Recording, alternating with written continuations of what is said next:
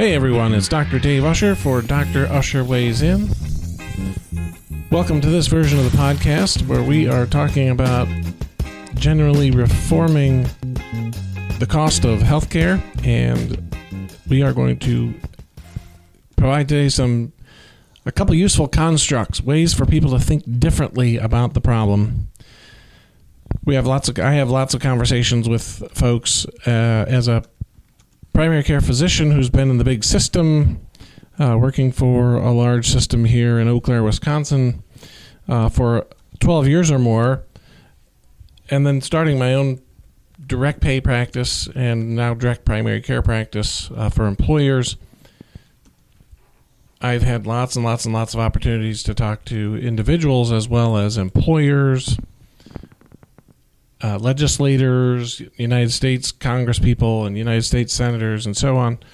And we have this conversation, and there's a lot of time we spend kind of trying to come up with images that work or ways to think differently about situations. And some people can pick it up really fast based on the language. Other people aren't familiar with the language, so you want to come up with other ways of kind of illustrating what we're talking about when we talk about reform medicine, when we talk about direct primary care. We talk about a different way of approaching healthcare financing. And so we're going to talk about one of the best things that I do is one of the most fulfilling things is when I'm talking to a patient and explaining things to them and finding a way that makes it click in their brain as to what I'm talking about. Because I might be talking to a mechanical engineer, or I might be talking to somebody who works at Walmart or does retail, or who knows what the thing is. So you want to try to personalize your educational approach for people so they can actually, you can see the light go on, and you can always see it when they finally go, now I get it, doc. I get it. I get what you're talking about. Okay, that makes sense to me. That's really, I know I've done my job well in that visit if I can get the patient to understand what I'm talking about, why it is that the approach we're recommending is what it is. And so when I'm having conversations with employers or individuals about what it is that we're doing at Reform Medicine in Western Wisconsin, that one of the images that has worked really well for me is the idea of talking about health insurance as opposed to car insurance. And almost everybody owns a car. With me today is Sydney from our podcasting company, Eau Claire Hometown Media Radio. And Sydney has agreed a little reluctantly to be my partner today. But I want to ask her a couple of questions because Sydney is a student and smart as a whip and is sitting here producing our podcast today. Sydney, do you know? Say hi to the people, Sydney. Hey, everybody. Oh, great. Thank you. So, Sydney, do you own a car? I do. You do. Do you pay for insurance on that car? My family. It's part of my family's. Yeah, so it's on the family insurance plan. Yes. Right? Okay. Well, let me ask you this. Do you have a mechanic that you use? It depends on the problem that I have in my car. If you happen to be home, you go to your dad first or something. Yeah, I mean, if you need a mechanic. Yeah, pretty much. Right. So this is not unlike what happens in healthcare. Now, so you go to, in case of men, they ask their wife, "Hey, do you think this is a real problem?" And if they say it is, then they go somewhere and get it checked out. But the way I think of it is this. People like to talk about health insurance, and I've heard this over the years. I have great health insurance, or I have bad health insurance, or my health insurance is terrible, or they use some other pejorative, which I won't use. But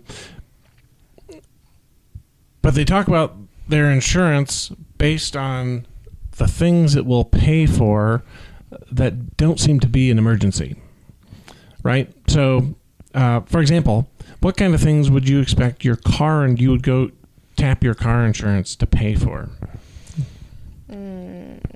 It If I get into an accident? An accident, yeah. A big fender bender or worse, right? Tree falls on your car, something terrible. Right. Right? I mean, big stuff. This is stuff you hope, you buy insurance and hope you never use it. It's like life insurance. Oh, I don't want to ever use that. Or homeowner's insurance, right? Yep. Tree falls on my house. That's a big deal, but that's a homeowner's insurance. That's why we have those policies, because that's a really big spend. Health insurance, we have kind of somehow slid into the idea that slid into the idea that health insurance should cover everything that we expect from medical care. So the way I guess I would like to think about this is, if you look at this from a car insurance model, what you really want your car insurance for is those big crack ups, right? But the person you'd rather take your car to is not the collision center. You'd rather take them to your mechanic, right? If you have a guy you know or a lady who you really trust and they do a great job and they're not soaking you and they only do what you need and they're not making stuff up and charging you double and so on. But if you get somebody who you really trust, you're like, man, I need this car. I got to get around. It's part of my livelihood. So it needs to work. So you call the person you trust, you take them in, they diagnose the problem, they recommend some treatments. Maybe one of them's really expensive, but you don't have to do it right now, but you bring it back in next week and we'll take care of the rest of it, so on. I mean, it's really kind of a cool relationship if you have a mechanic that you really trust, right? So healthcare has gotten to the point where we have insurance, hoping that we never really need to tap it, but we've kind of lost sight of the fact that we really need a good healthcare mechanic, if you will, right? Somebody you can trust, somebody you can call first, and sometimes they'll take your phone call and say, "Nah, you don't need to bring that in, Jim. That just sounds like whatever. If it's rattling a little bit, it may be this or that, but it's not a dangerous thing. Bring it in 2 weeks if it's still going on, something like that."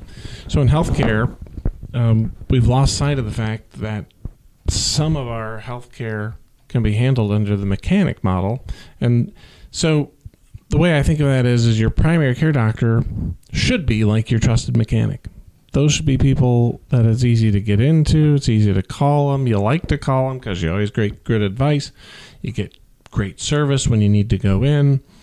They're very, as much as possible, transparent about what things are going to cost, so you don't walk out of there going, "Holy crap! I wasn't expecting to spend all that," and leave the insurance to the big dollar items, the things that you can't really predict or plan for or affect the cost of, right? So, do you get oil changes, Sydney, on your car, or does somebody else do that for you? You change your own oil. Do I change my own oil? Right. I do not change my own. I haven't changed my own oil in years. Yeah, I've forgotten how to do it. So, do you ever take it into another shop to have it changed? Mm-hmm. Do you ask them to bill your car insurance for that? No, usually I'll just take care of it at that point. Yeah, I whip out a credit card or cash or whatever, and you just pay for it, right? You expect to do that. Right. How about a set of tires? Do you ever have to put tires on your car? Yeah, actually, especially being up north. I mean, you got to switch out your tires from snow tires to new ones. So, but sometimes I'll have that taken care of depending on how much I need done. Right. Yeah. So, do you send that bill to your insurance? I don't believe so. No, you don't. Somebody's just got to pay it, right? Because your insurance company will be like, that's not even insurable. Everybody changes their tires. I mean, it's like not everybody goes to snow tires, but the point is, tires wear out, and you can expect it, and you can predict it, and you can plan for it, and you can save for it, and when it happens, you just plunk down the cash. What if you had to buy a set of tires? Let's say I just bought a set of tires, probably $1,000 or something. We got pretty good tires. My wife likes good traction. So in this weather up here in Wisconsin, so we bought a set of pretty good tires, but it was like $1,000, right? But they should last 5 or 6 years. I mean, really. Yeah. But the point is, I didn't send that to my insurance company. Why? Yeah. Because it's a predictable thing. It's steerable. We could have shopped around and maybe found the same tires for $50 less or $100 less or something. But the point is, it's transparently priced. I know exactly what it's going to cost. Right. There's no guesswork in it. And so I can shop and I can choose and I can use the guy I trust, or I can use the guy who's cheapest, or lady. Auto mechanics tend to be predominantly male, so I'm a little biased in that regard. However, having said that, so what we've gotten away from that in healthcare is thinking about health insurance that way. We think of health insurance as overall health care. It's like our health plan, and the language that health insurance companies use kind of uses that construct, and Medicare and Medicaid and all these people, they want to talk, it's like they want to cover everything bumper to bumper, and yet they don't want to cover it bumper to bumper, right? So what's happened is, we'll cover it bumper to bumper, but you have to shoulder the first $6,000 or $7,000 or now $8,000. We call that a high deductible health plan. Right. And so if you ask people who think about health insurance, they'd say, well, that's like not having health insurance at all. Except that it is, because if a big catastrophe happens, you have that big backstop, right? Right. If I wind up with a heart attack or an appendectomy or something, it will cover whatever beyond the $8,000, right? But I'm on the hook for the first $8,000. That's a lot of money, right? But if you know you're going to spend, you've got to spend that $8,000 out of pocket, why wouldn't you want to shop around for that first $8,000, right? If you could go somewhere and say, gee, how much is this going to cost? How much that's going to cost? I got to go see somebody for my knee pain. What's that going to cost? If you could know that, like a set of tires, and see what the prices are, and, have a chance to think that through, you would make decisions differently. But we don't have that in the health industry because, well, I hate the word industry, but it's health insurance industry, because you can't transparently know what the prices are. Right. Did you ever try calling a big clinic, or any clinic really, aside from ours, but any clinic, and say, hey, what would it cost for X, Y, or Z? Have you ever done that? No. You're pretty young. You wouldn't probably have to do that. A lot of our patients will do that. They'll say, I tried to find out what it was, and they couldn't tell me. They said they would need to talk to their business department and run it up and down. I've had patients come in and they tell them that it's one price, and then they get a bill at the end of the month and it's like 4 times what they were told. Yeah, it's really dispiriting, and it makes people really angry. And of course, bankruptcy being what it is, 65% of all personal bankruptcy in this country is due to health bills, medical bills, right? Which is terrible. So if we think differently about health insurance and start thinking about it like we should think about it with car insurance and homeowners insurance, insurance really is for that thing you can't predict and that could be catastrophic in its cost. Otherwise, what you're talking about is either repairs, minor repairs, or maintenance, prevention. Those are things that you can kind of predict and you can know. Just experience tells us. If you ask our parents, how often do I need a new set of tires? Well, I don't know. Probably every 3 years, every 4 years, every 5 years, whatever the number is. Right. If you're being careful with your finances, you could say, maybe I ought to put $10 a week away for that, so because in a year I'm going to need some new tires. Right. Right. And you can budget that way. Do most people think that way? Maybe not, but you could. It's not a bad way to think. And the same thing is true for healthcare, but the difference is in healthcare, it's hard to know what the price is, right? So the idea behind reform medicine is to be able to tell people what the price is. Yep. This is what the price is. And, guess what? How much of healthcare cost is related to having to bill insurance or bill Medicare or bill Medicaid? What percentage of the price? Let's say I charged you it was $100. How much of that would be just due to the fact that we have to go through this process of billing insurance to get paid? I'll give you a hint. 40%. That's right. 40%. You hear different numbers. Some people say 25%. I've heard people say 35%. Some people say 50%. I think of it as about 40%. When we started our practice, the large family practice organization said, here's what you need because you're going to have to hire extra people to do insurance billing and so on, and so you're going to have this staff of 4.5 people. I said, what if I don't? I did the math. I said, what if I don't have to do insurance billing, and then we can ratchet this number and that cost back and so forth. And so much of that cost goes away that I was able to start my practice in Menominee with just one staff person instead of 4.5 staff people. Oh. And that's been pretty successful, I should say. So the point is there's significant cost in having to do insurance billing. And when your insurance, when everybody's running around with high deductible health plans, insurance billing isn't getting them anything paid for them anyway in the primary care setting, because no matter what we do in family practice, in the most expensive health systems, we don't do $5,000 worth of stuff in a family practice office. We just don't. There's not that to be done, unless you just do endless lab work or something. I suppose I can imagine you could run up $5,000, but not in our office. We don't have. We could do practically every lab we do, and we barely get to $5,000. But the point is, if you're going to have this huge high deductible and you're going to pay cash for all of that up to that first $5,000 or $6,000 or $7,000, why not shop around? If you don't have to get to $6,000, maybe you only get to $600 for the same care that might have cost you the $3,000 or $4,000 in one of the big systems. That's a huge cost savings, right? I tell people I don't want you to ever hit your deductible. The whole point is to not do that. Right. Not with primary care, not with stuff that we can steer the cost on, right? Mm-hmm.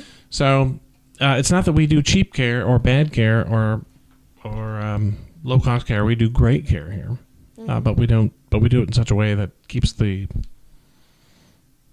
overhead down, keeps the cost down, and then when we translate that into working with employers, we do it in a way that doesn't cost the patient a thing to come through the door. So what you get, bottom line is, what people need that they're not getting from the healthcare system.